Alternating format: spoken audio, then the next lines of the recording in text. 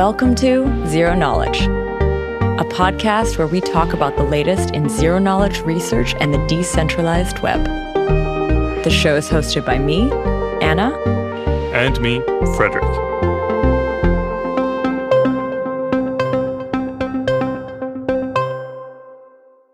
In this week's episode, guest host Tarun and I chat with Alex Svanovic, CEO and co-founder of the company Nansen.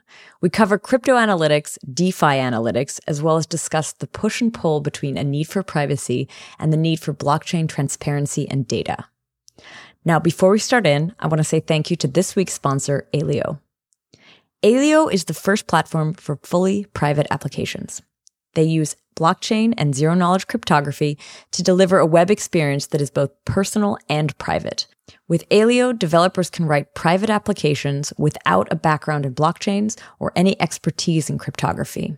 The company consists of a world-class team of cryptographers, engineers, and designers, and they've recently released the Developer Preview 1, an early peek at what the future of the web could look like. The release introduces a new programming language called Leo, as well as a new community-driven package manager for Leo, and a new development environment, or IDE, called Aleo Studio.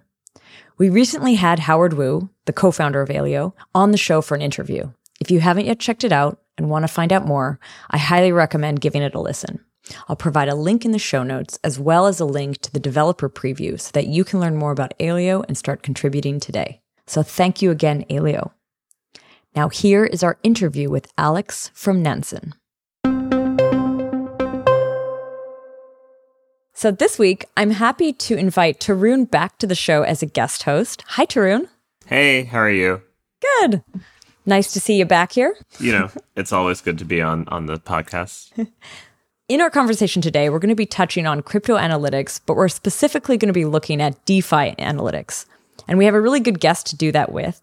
We have with us Alex Svanovic, who's the CEO and co-founder of Nansen. Welcome, Alex. Thank you. Nice to be here. Before we start in on you, because obviously we want to learn a little bit about your background, the name Nansen, what is that name? What does that mean? That's a really good question, actually. We took it from an explorer who's called Fridtjof Nansen. He's a Norwegian explorer, polar explorer, and he sort of embodies the values that we have in the company of curiosity and courage. And he had many famous expeditions.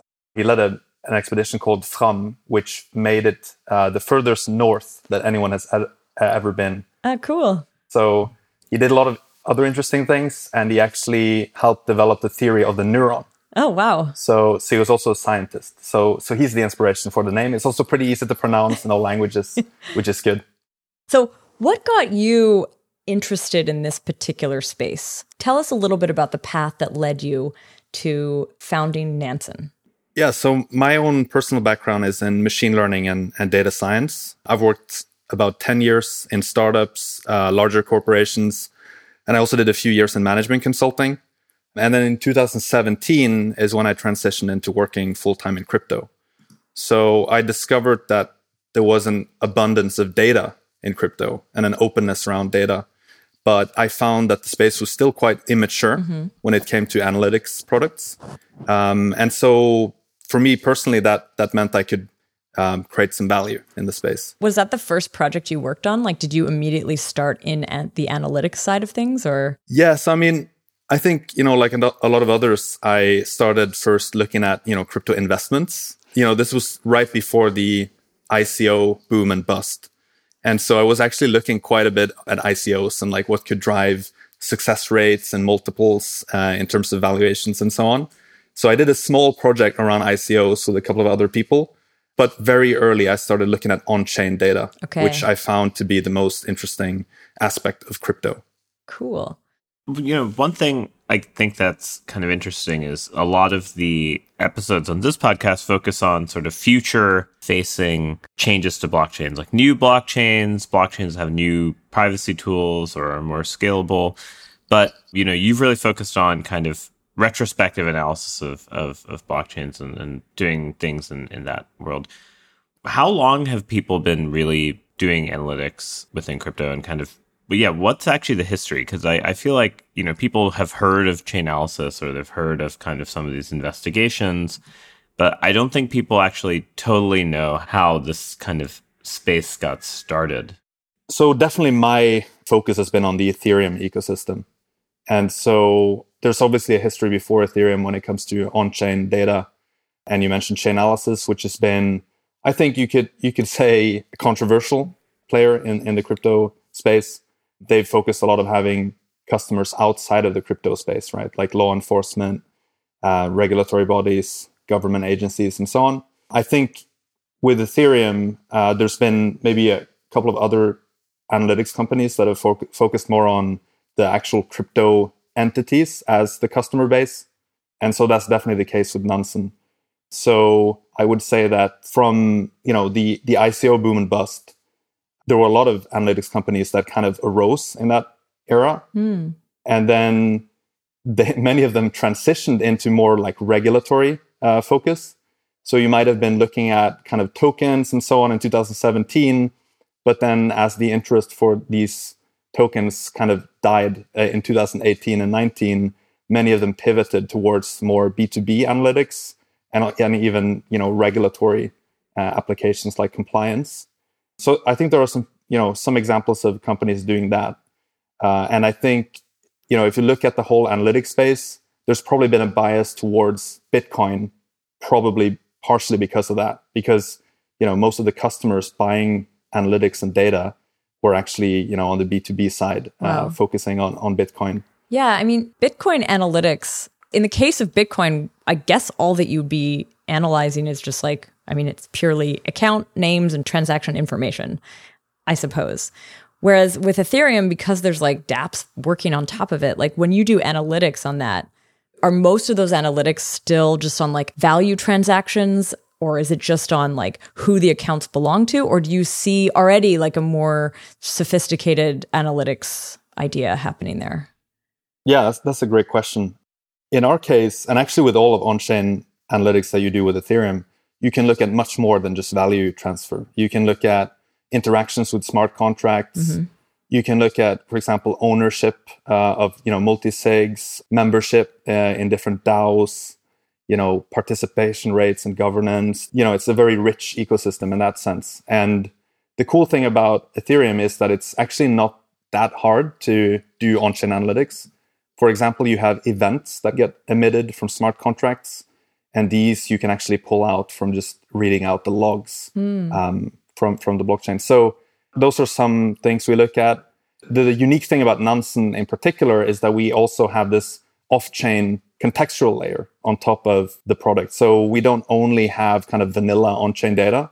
We also enrich the on-chain data with contextual information about, for example, which exchanges are involved in the transactions, which DeFi protocols are there. So if you wanted to learn, how does money flow around the different real-world entities, Nansen is probably the best place to go to find out. Before we dive more into Nansen itself, I'm curious to hear, what are the other projects? I'm wondering if there's projects that I may have heard of that are doing that on Ethereum, looking deeper than just transaction data, just to give some kind of, maybe some reference points to people. Yeah, absolutely. So some other companies in the space are Blocksy, for example, which I think focus mostly on API access. They also have a great website with lots of different, insights that you can pull out of there. You also have Glassnode, which is another one. Dune Analytics, which a lot of people use to write SQL queries on. Elementus is another one, which is a bit more on the B2B side. So there's quite a few different analytics companies in the space. And, many of them have an on-chain focus, and some also, focus more on the off-chain market data, which would be, the obvious like CoinMarketCap, CoinGecko, and so on, which are more on the market side of things and off-chain, centralized exchanges, etc.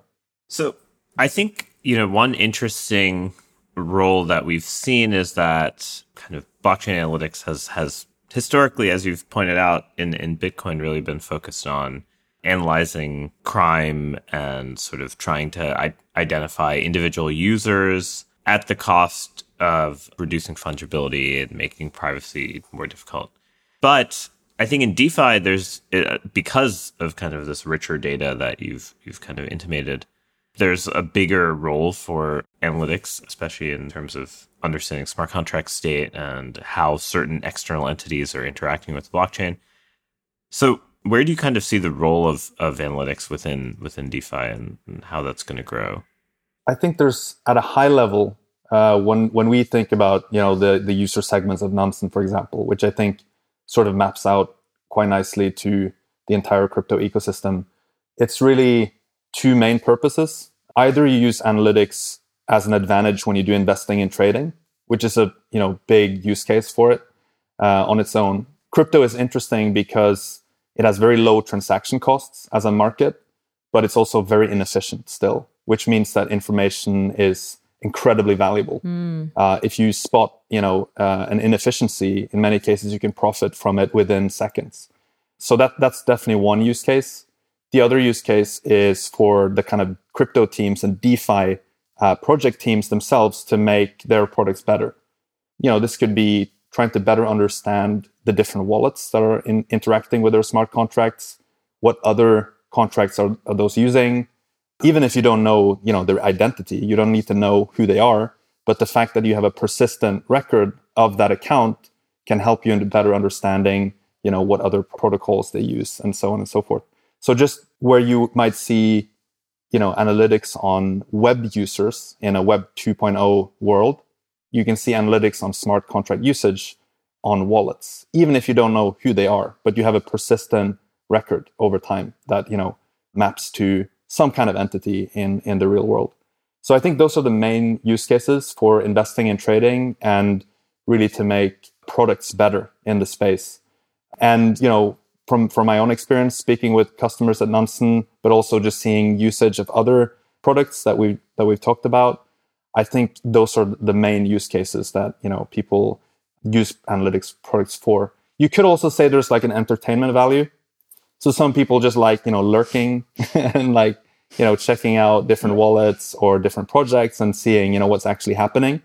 But very often it borders onto the kind of investing use case for, retail investors and so on.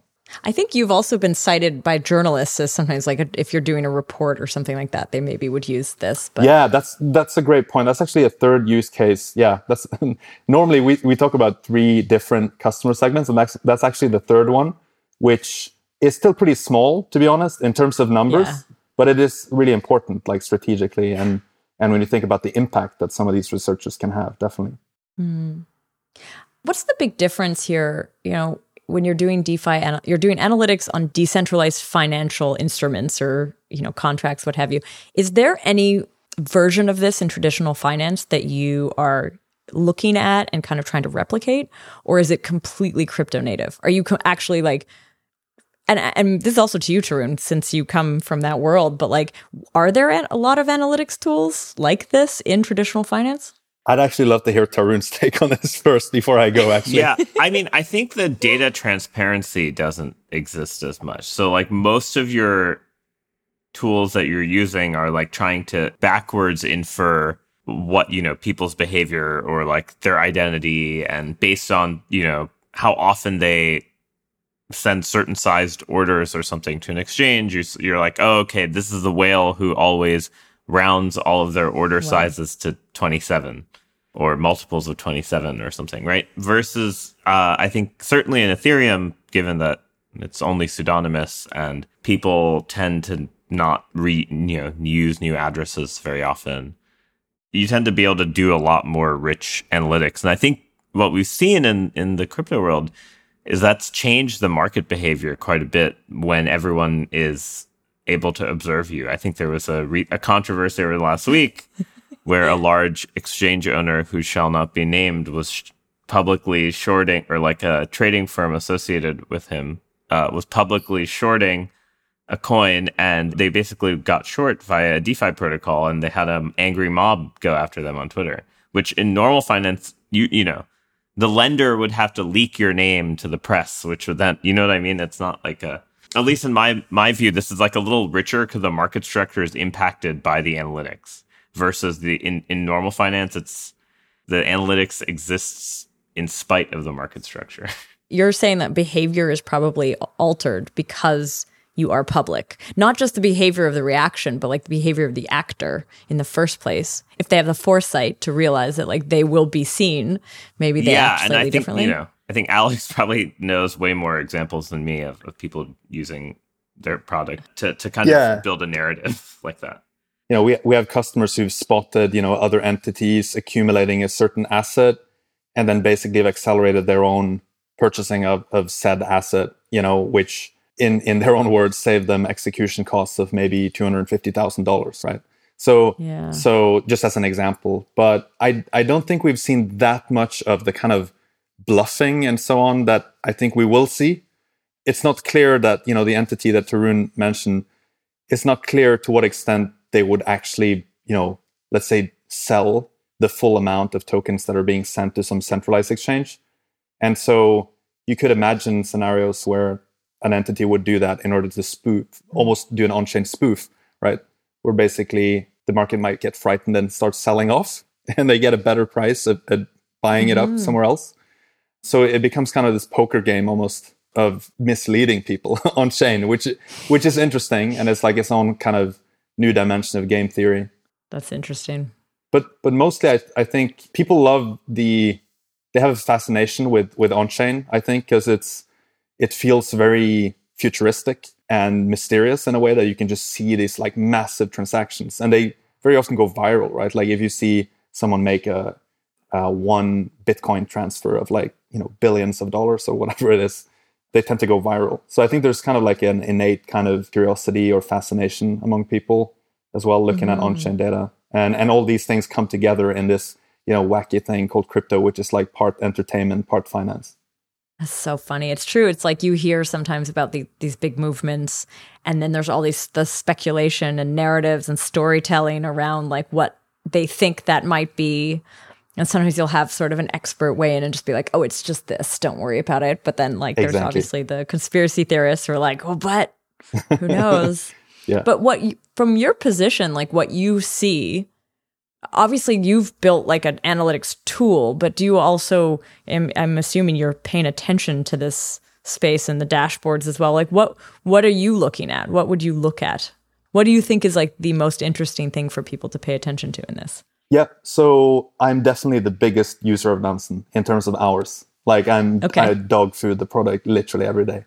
So again, it comes back to those use cases, right? For the 3D segments, like if you're an analyst, if you're a product manager, for example, or an engineer, or an investor. And so in my own use case, it's mostly on the investor or perhaps trader side. And that's also about, 70% of our customers. So if you're, for example, going to acquire a token or like change your position in a token, either invest more into a token or sell off some, typically you might want to look at what are some entities that like have been accumulating this token lately, like the last 24 hours, the last 7 days or 30 days. Have they changed their positions? That's one thing that people very often look at. And so sometimes actually the accumulation on its own will be a buy signal for some people, depending on their strategy, because it indicates that they know something that the rest of the market does not know. So that's kind of one use case. So the way I think about it conceptually is really, are you doing due diligence on a specific asset, or are you doing discovery of new assets? And so in due diligence, that would be an example of what I just said. You're looking at a specific asset. But in discovery, you could look at, what are some of the smartest wallets, because you can actually think of them as entities, even if you don't know who they are. What are some of these smartest wallets doing on chain? Are they yield farming from a specific project? Are they accumulating a token? And so on. So that's another case where with this yield farming craze we've had, many people have been looking at who are actually the yield farmers in specific contracts. And then they maybe mistakenly, but sometimes they use that as a proxy for risk. And they say, oh, this big fund is yield farming this, they're actually the biggest farmer of this contract. I will assume that they have done the risk due diligence and I will just ape in after them, which is, sometimes it might work as a heuristic, but it's definitely not 100% safe. And we heard about that in the Sushi Swap Saga episode that we did a few weeks ago, where we heard about people kind of like, Tarun, I think you had an example of people pinging you. This is the same. This is the same entity, by the way, who we were talking about. We should find a code name. Yeah, we should find a code name. Everything boils down to SBF lately. And so I think the analytics have been quite interesting in that once people started realizing, I think in the normal markets, if like a whale influences the market and people like want to kind of like dox the whale because they like affected microstructure, they'll do things like call Bloomberg and tell Bloomberg like, hey, like there's this market manipulator, or like, call the SEC or kind of make some noise that way. But the life cycle is so much faster in crypto, right? Like I feel like we went from like 3 weeks ago with SushiSwap to like now SBF is the villain. He went from like the hero that saved SushiSwap to like he's the villain, and God. Everyone is looking at all of Alameda's on-chain transactions. I mean, I think it's a really interesting case as well, where you start thinking about how crypto is kind of a new paradigm, especially when it comes to privacy, reputation, identity, and so on. Because I think some entities will just choose to embrace the transparency of blockchain, and it makes a lot of sense that you'd want to increase privacy for individuals and even funds in many cases. But I think also, obviously, Alameda, I guess we could just say, you also said SBF before, so it's pretty clear. Yeah, no, I was just saying as a joke. and so it's pretty clear that like they have a much larger brand now, like partially because of all this stuff going on chain. So is that a good thing or a bad thing? I mean, traditionally, all PR is good PR. So I think there's kind of a discussion to be had on that aspect as well, where you might actually use the blockchain as almost like a social medium. It's kind of more like Twitter than a banking system, which is kind of strange. But in many ways, that's how it is. You just mentioned something. You just mentioned this concept of privacy in these analytics systems. And obviously, analytics is the observation of kind of data and the connecting of points, right? It's like linking things to one another. Privacy, this was a topic that we definitely want to cover on this podcast. How do you approach privacy? Because we talked about these previous analytics companies. In their case, it was often about identifying users and reporting them potentially to an external party. Or even the example you just gave, like in DeFi, are you still trying to identify the users or not? It's a great question. So first of all, there are some regulations here, right? So even disregarding what we personally believe about something, there are regulations you have to follow, like GDPR, for example, in Europe. So we don't track data on individuals, for example. So we don't add labels for individuals, with the exception of people who have where they have placed the information in the public domain already. For example, my name is so-and-so, and I'm a multi-sig signer of project ABC. That would be a scenario where we're comfortable placing the label. And if that entity comes to us and says, hey, you should remove that, we will do it. Got it. Also, I guess if someone tweeted it, if they were like, this is my address, send me, then you kind of make that association. Yeah. Again, assuming that, that tweet is still up, so it's in the public domain and so on. But really, what we've found is like people aren't really interested in individuals as much. I mean, they're interested in notable individuals, of course, but then there's typically a corporate entity associated with it. And so when it comes to real world entities, we focus on, projects, exchanges, funds in some cases, mining pools, these larger entities that are not tied to individuals. That's mostly what people care about. And so it's been not that difficult for us in that sense to, find a limit between individuals and, all these different corporate entities. What you're saying here, are you saying that like on the individual level, you, at least Nansen, doesn't have a focus on linking the individual account holder to a person, but you have identified, I guess, the corporate accounts. Yeah, in many cases we have. I should also point out, just for full transparency, that when it comes to individuals, many people dox themselves on chain, like literally through ENS names, right? Yeah. And some people do that willingly and consciously. Other people probably aren't as aware of this. And I think, sadly, a lot of people tend to think that if you can't see something on Etherscan, then you can't see it on the blockchain, which is a really bad heuristic. Because you obviously have the whole transactional history of the blockchain available for anyone. So if someone has the time, they can sit down, parse out all the on-chain transactions, and identify exactly where all these ENS names are associated, like which wallets, which ones have owned them in the past, and so on.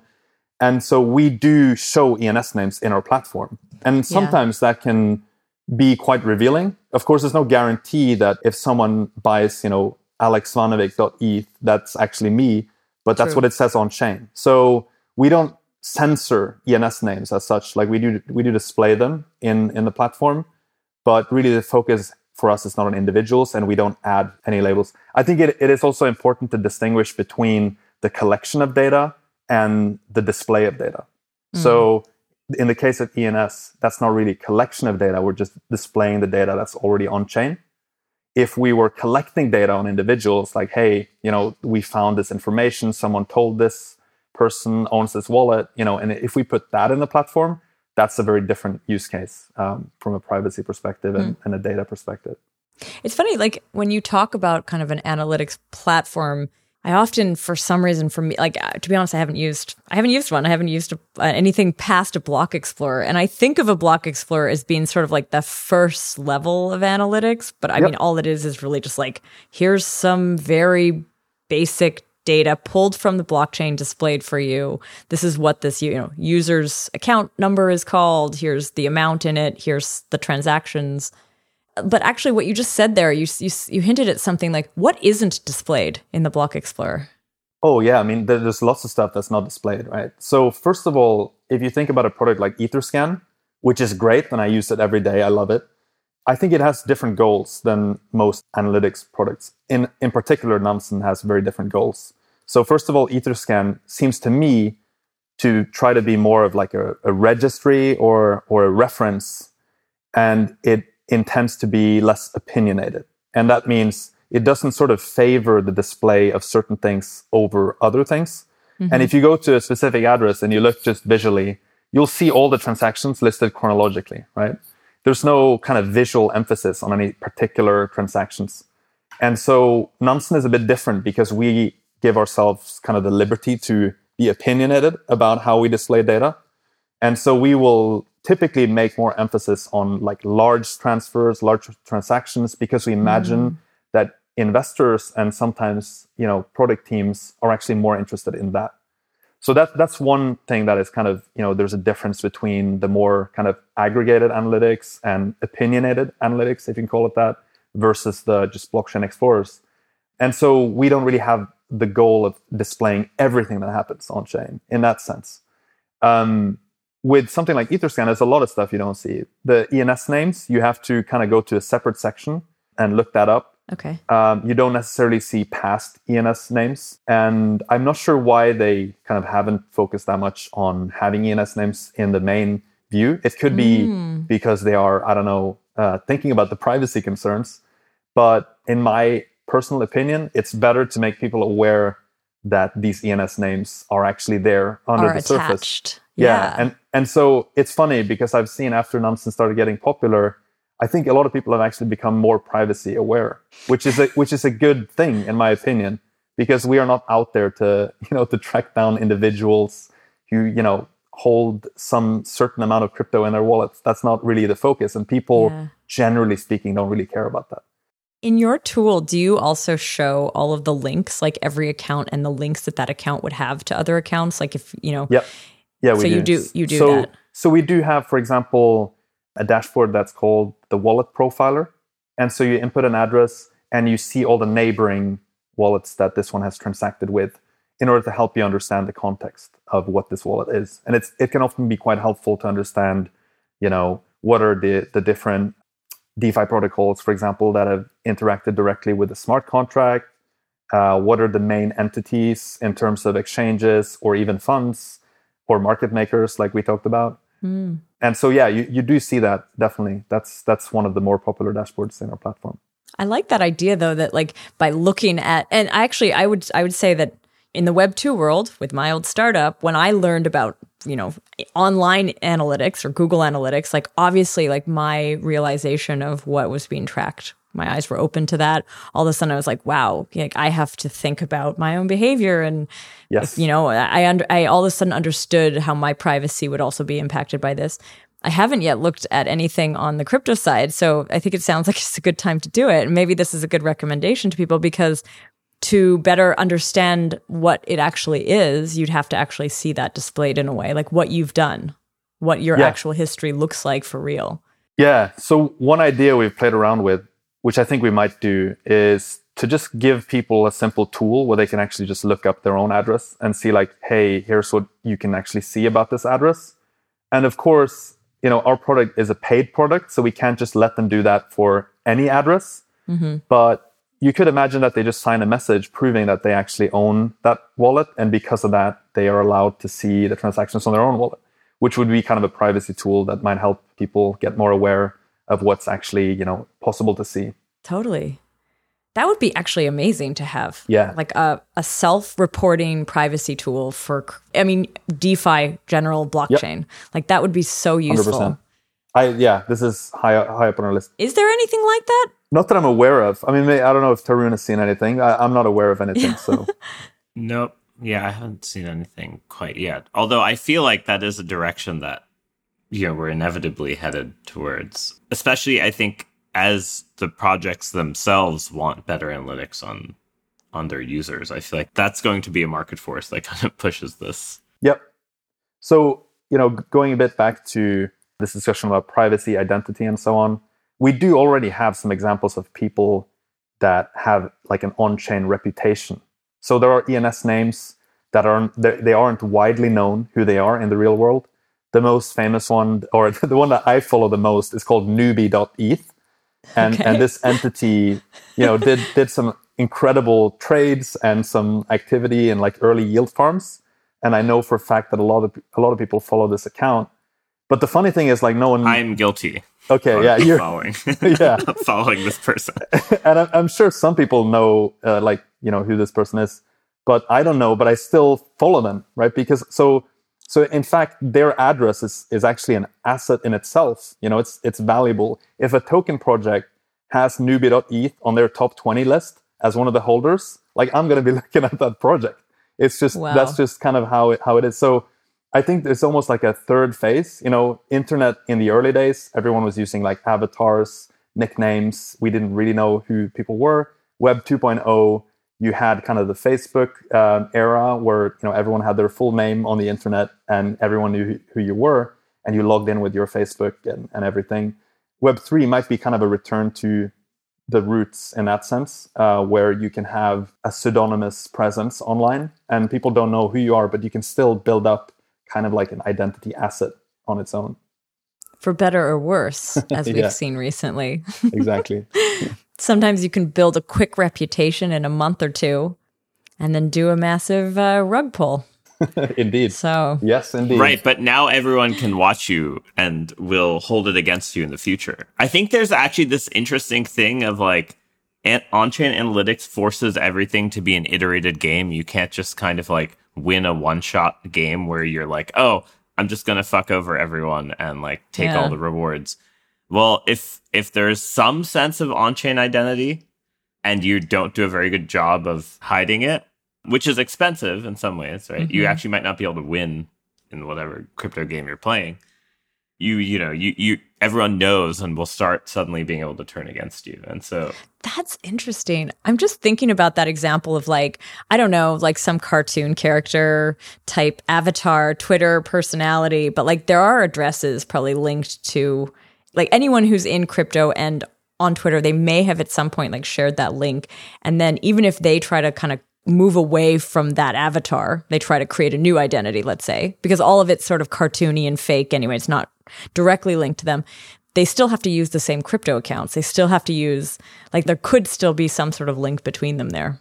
Yeah, in a, if you don't have good OPSEC, I guess. I mean, you could just create a new address and fund it from a centralized exchange, and then it's quite hard to track it, to be honest. From the outside, the exchange knows. Exactly. Yeah. So it's kind of hard to do it fully trustlessly. I mean, you do have like Tornado Cash and so on, and some promising early projects. In practice, probably the easiest now is just to fund an address from Coinbase or something like that.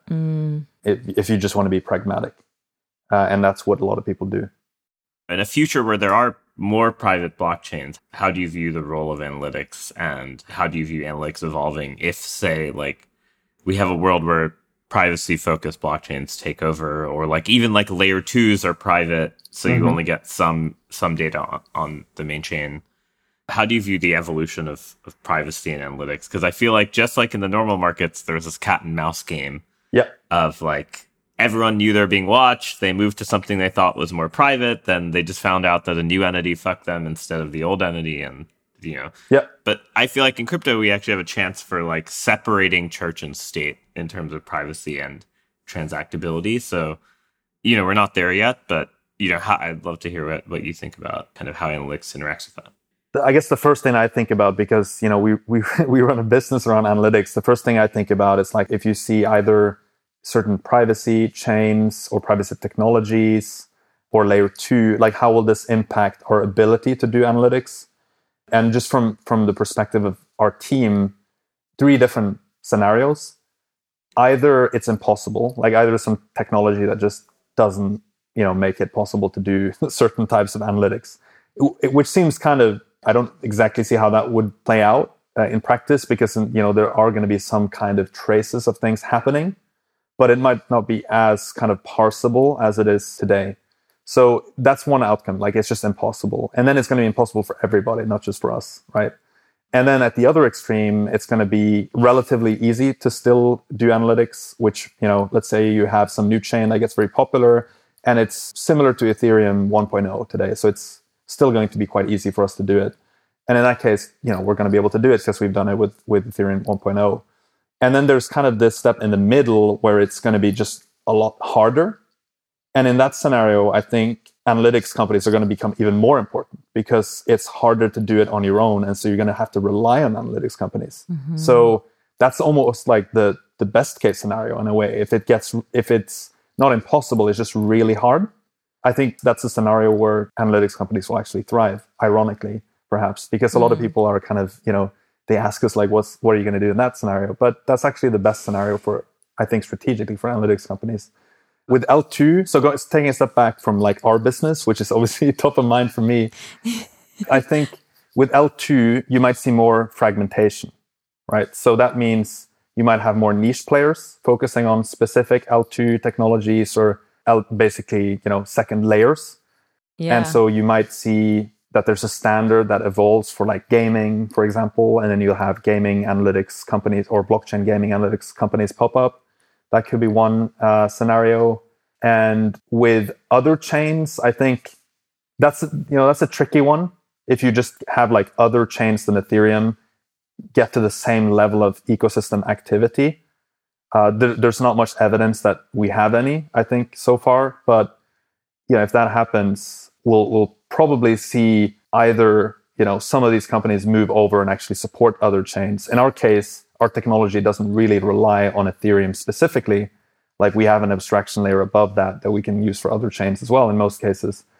But you might see then a new wave of, if it's near protocol analytics or, if it's Polkadot analytics or whatever it is.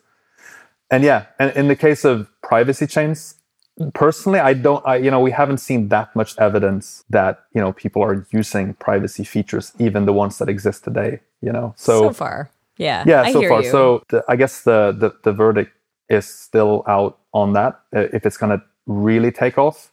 And also, the regulatory aspects might become a bit trickier. Yeah. Yeah, so there's different things there. Just one last thing I would add on it is that I think it goes back to this transparency versus privacy dichotomy.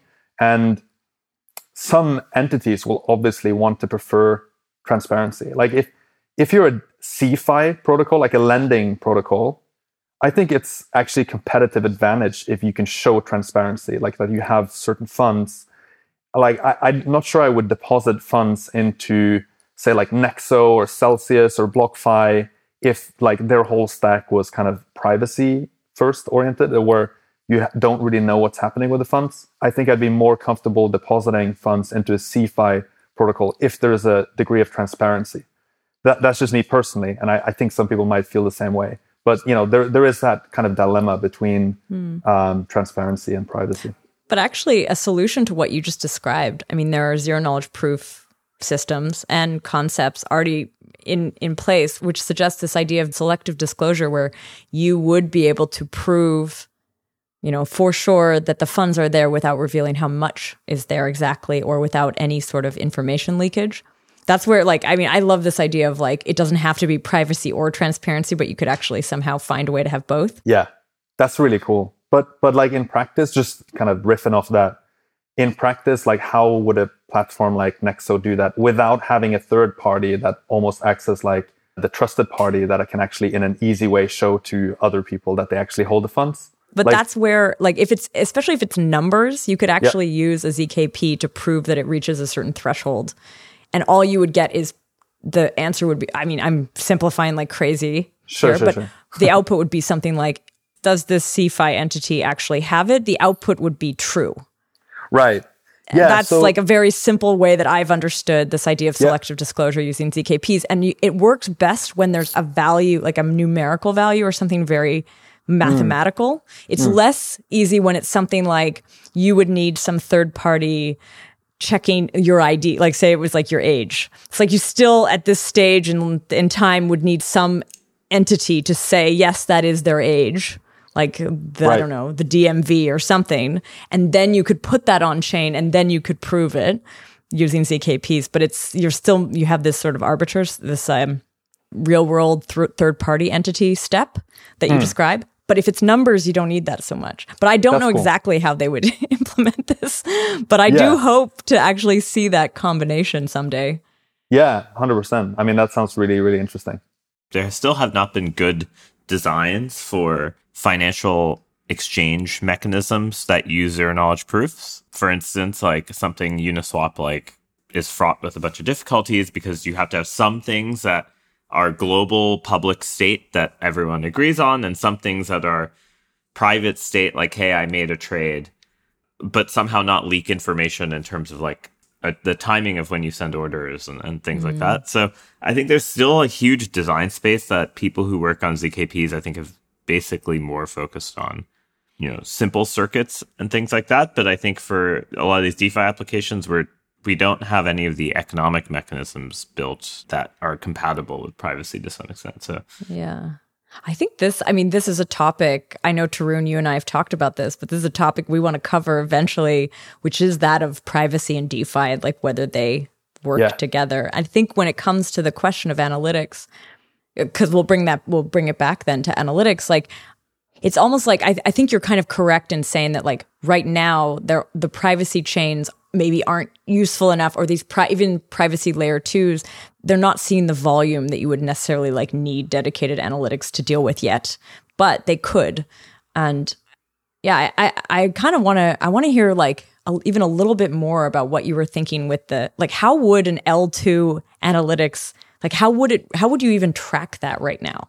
This is actually kind of taking it outside of privacy, but going back to the sharding or heterogeneous shards or these other kind of, interconnected, interoperable systems or layer 2s, how would you even approach something like that? I think at least one way you might do it is to simply rely on a certain project's own APIs. Let's say you got a gaming-oriented L2.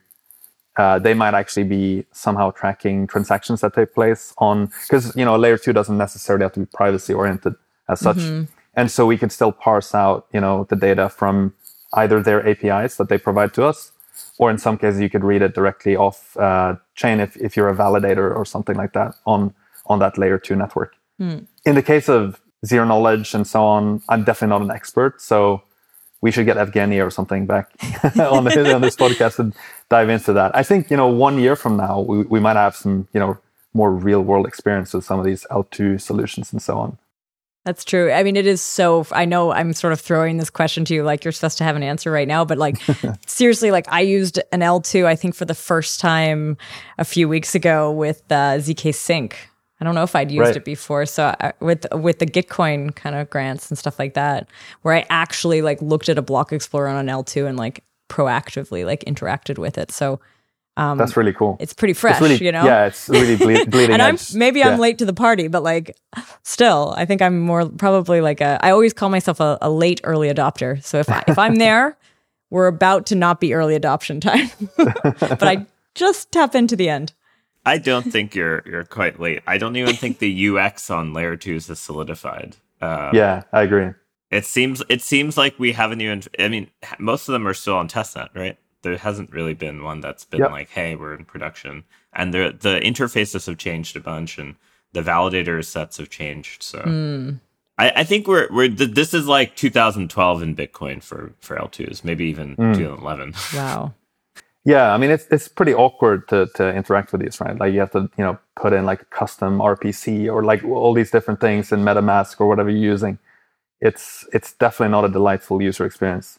It sounds like for both the topic of privacy and the topic for sort of L2, this is like a moving space, and so in my opinion, it's something to like keep an eye on, and it's definitely opened up some new questions for me and something to explore. Yeah, so I mean, I think one thing that's interesting is we've talked a lot about trading and keeping track of users who are in trading or like monitoring different users, and how there's actually in this crypto world, unlike the normal world, there's this interaction where the analytics influences the market and the market influences the analytics, and you get this feedback loop. On the other hand, you have positive feedback loops too, right? So there's governance where, in order to make governance decisions, people need to have really good data to justify numbers that they're going to pick, or to justify why certain types of entities should be excluded from rewards. I'd say Uniswap's Dharma airdrop has been very controversial because of that, or potential airdrop.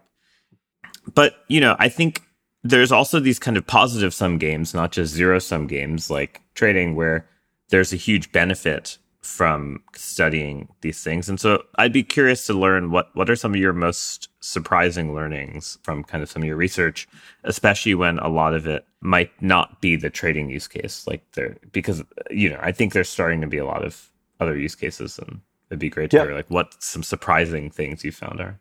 So governance is definitely an interesting area. We did some work with Aragon, where we looked at participation rates, for example, in AGP votes.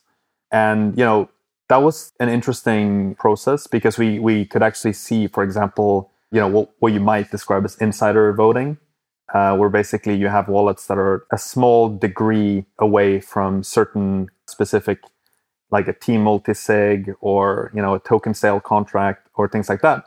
And that was actually something that Aragon asked us to find for them, right? Just because it's something that the community should know if you have examples of that. And it's not necessarily, it's not like, insider voting sounds a bit harsh, but it's really just people who are, central in the project in some cases. And they're, of course, totally allowed to participate in governance as well. And so we did an interesting project where we kind of reviewed every single AGP vote that's ever taken place on Aragon.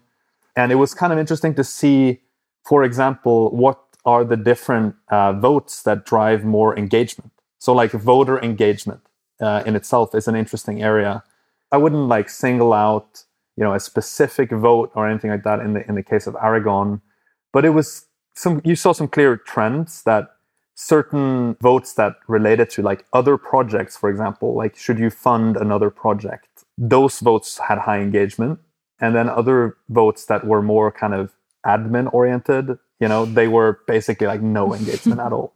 And it was just a couple of, call it central key players in the ecosystem that voted on them, more out of chore, if anything. So I think that whole area is really, really interesting. And as you say, I think it's positive sum to understand governance processes better. And I think most people would agree that the kind of governance experience today is not that great. There's definitely room for improvement on that. There's a lot of voter apathy. Even just voting in itself, the mechanics of it is costly with gas fees and so on. It's been a bit better now with snapshot.page and so on. But definitely the whole governance area, I think, is really, really interesting. And I personally think that you kind of need to have the kind of entity contextual layer on governance. Maybe not necessarily knowing who the real world entity is, but having a persistent view on who this user or who this a reputation voter. somehow, exactly, even if it's not a person. Yeah. And that reputation has to hold value, maybe even outside of just this governance thing, where it's if you, because what you wouldn't want is someone to build up reputation in this tiny little kind of similar to the example I gave before, where it still only lives in this little bubble. So you have a good reputation there, but there's no stake really. There's nothing to be lost if on one decision they forfeit that reputation. Yes. But they, make off with a ton of money, then maybe for them on that one, in that case, it doesn't matter. So like some link between that inner reputation and the external world you still need, even if it's sort of pseudonymous or not connected to a person. Exactly. And again, transparency can be quite useful here as well. Like if the certain positions of some entity with regards to which other assets they hold, that can obviously influence how they vote. And so just being aware of that can be useful. Of course, you can hide away assets in other wallets as well. But that's, I totally agree with that assessment. So I think governance is a really interesting area, and it's a complex area where, things like Gauntlet, for example, are going to be extremely important in making governance better. And you had a good example of this recently with Uni, right, Tarun? Yeah, I think one of the things, especially as I've been doing more research and trying to, make this more, understand how people who are interacting with these systems should really think about parameters and how people should write proposals, is that in crypto, the wealth of data is actually a lot better than what you have in the normal world in terms of governance, where, you're trusting some type of lobbyists' data collection and analysis for better or worse. Like if you ever interacted with government agencies, they're always trusting some random consultant who went and scraped data for them and gave them a CSV. And then, unfortunately, Excel overflowed because they didn't have enough cells. Kind of, I don't know if you guys saw the Excel bug with Britain, but basically, Britain missed 1,500 COVID cases because they had too many rows in an Excel sheet. Oh my god! And it overflowed Excel. That's like Excel's limit. That's insane, but also very unsurprising if you've worked with data in the real world. This stuff happens, right? Which is crazy. Well, it's just funny that it's sitting in the entire country's COVID stuff is in their database is an Excel sheet, right? So this is the type of stuff where crypto and governance it's way more transparent.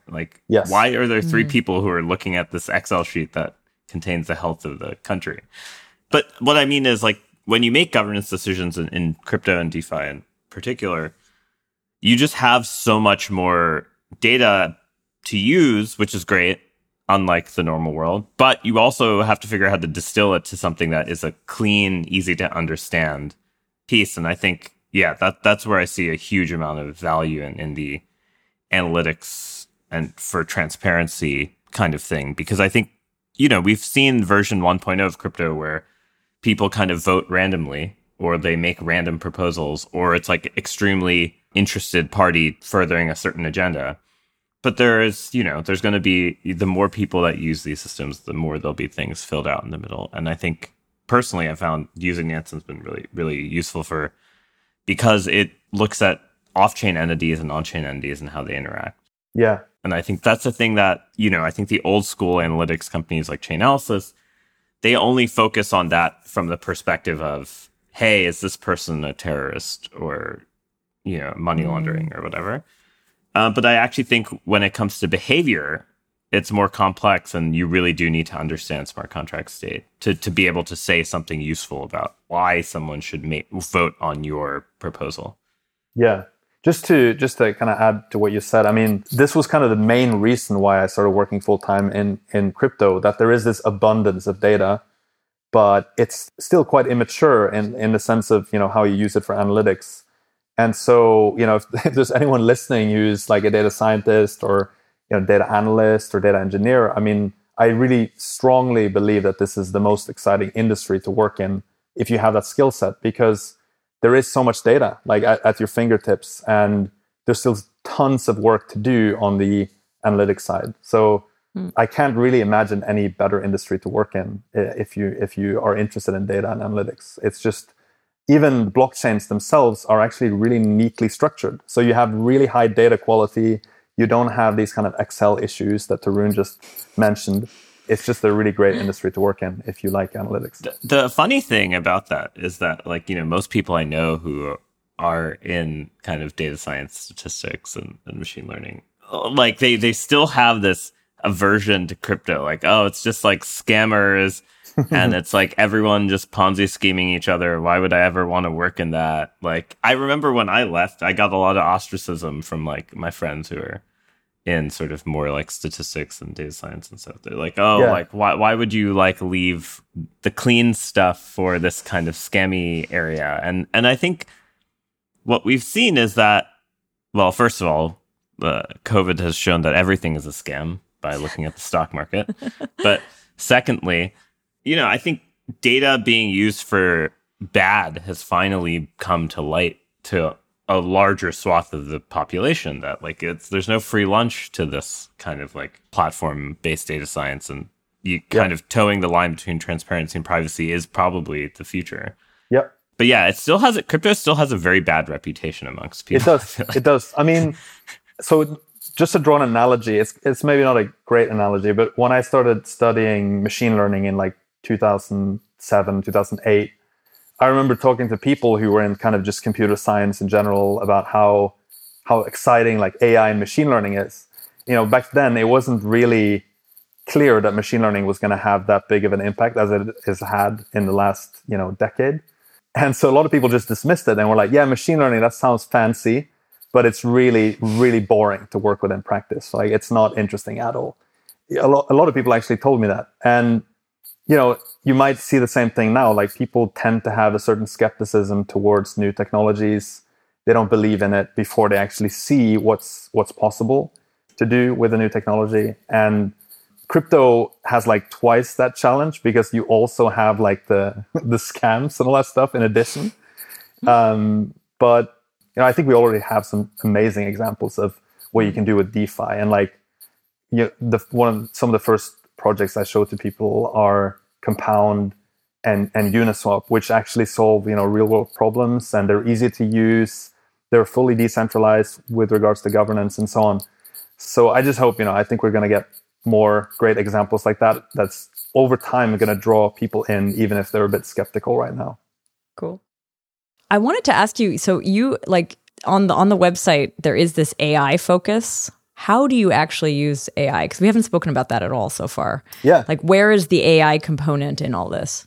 Yeah. So I think, you know, AI at this point is kind of a buzzword, but the machine learning component is really, you know, that's how I would describe it. So when it comes to, for example, scoring the probability of a wallet having a certain label, that's one example of how you'd use machine learning. So, for example, what's the probability that any random wallet belongs to Coinbase? So it's controlled by Coinbase. And then you could think of this in like Bayesian terms, or, you know, probabilistic terms, and you can add evidence that you have from the on-chain data. So for example, does this wallet have different tokens in the same wallet, or does it just have one type? And does it have, you know, a fixed size in batches of transactions coming into it?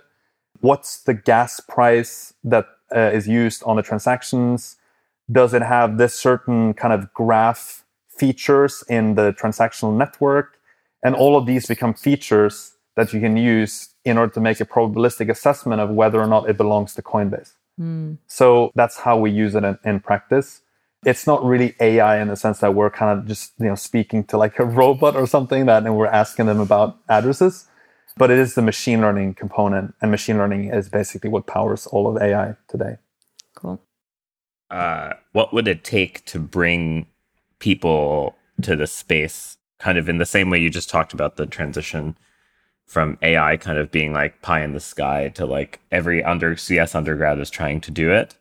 What type of things would be needed for that transition? And, you know, personally, I think having really good analytics tools, like someone has to make PyTorch or TensorFlow for this stuff, right? Yep. And like, that's kind of what we're all doing on, like, in some sense. But like, what are kind of the tools that you think that would kind of move us in that direction to like every, you know, smart undergrad is like, hey, I want to work on this? Yeah, I'd say maybe two things. The first one is, I do think that we need a bit of a culture change in crypto, in the sense that we tend to be very inward facing and actually not that outward facing. Like, basically, it's a full-time job in itself to keep track of what happens in DeFi. And that's a good thing, but it also makes it not that easy for newcomers to have to, you know, understand these 6 layers before you get to the 7th layer of the product that you're using. So I think just generally a mindset shift where you try to actually make it a bit more welcoming and just easier for new people to participate in the space. I think that's a good thing. There's a lot of people doing great work on that front, but I think we could be even better. And then the second is, since you mentioned AI and machine learning as the analogy, there are some things that actually popularized machine learning heavily. So Kaggle is probably a good example, where you had machine learning competitions where a lot of people actually started doing machine learning on Kaggle, because you had this incredible forum of people sharing how they built certain machine learning models and how they were able to win competitions. And so having kind of either competitions or more like, hackathons and open forums for people to participate, I think that's another area where you could learn from machine learning and AI. And of course, the fact that Kaggle also had like a financial incentive, you could win lots of money, was really good. They also did great work on the PR side, right? They were able to get some incredible stories posted about some person from some field that was able to make a massive breakthrough in another field just because they know how to do machine learning, right? That's like incredible marketing for machine learning. So I don't have the exact solution, but something along the lines of Kaggle for crypto, I think would be really cool. That's really cool. Dark Forest. Yeah, maybe. I'm addicted. Yeah, maybe. I think the games are kind of those are actually really good. That's a really good point. Like being able to use X for solving problem and Y is usually important. And crypto has spent most of its time being like, hey, how do we take X from somewhere else and apply it to crypto? But yeah, I guess that hasn't really made any other field kind of improve. Yeah, so I think you're right. Gaming is a really exciting area for this. So another example that I love is Axie Infinity, which is this NFT-based game. And they had these incredible stories of how like people in the Philippines and a couple of other countries were playing these games. And they're actually making money off of them because there's like, you get DAI rewards from playing the game. And you can actually sell certain like potions that you earn from playing the game. Wow. And you can sell them on Uniswap, to the open market, which is really cool. And then in addition, now with the Uniswap airdrop that happened, like there were people in, the Philippines and Vietnam, like all over the world, who just overnight received like $2,000 in Uni tokens, which was just like an incredible thing on its own. That's not really, addressing necessarily like that technical crowd, but it is definitely a way to make crypto more mainstream and to get those incredible stories out there on how people can use it and actually benefit from it directly. Cool. So now if anyone wants to learn more about Nansen specifically, what should they do? Go to nansen.ai. You can also follow me on Twitter. A Svanevik is my handle. And one thing is, anytime if you're on Twitter, if you see Medium Dex Trader as a meme, that is one of their labels that became like kind of a huge meme over the last few weeks. So if you see that in a screenshot, you'll know that's from Nansen. Cool. We might have some Medium Dex Trader mugs coming out at some point. Yeah. Nice. Well, thanks so much for coming on the show and talking to us about analytics, crypto analytics, DeFi analytics, and all of the other topics we covered.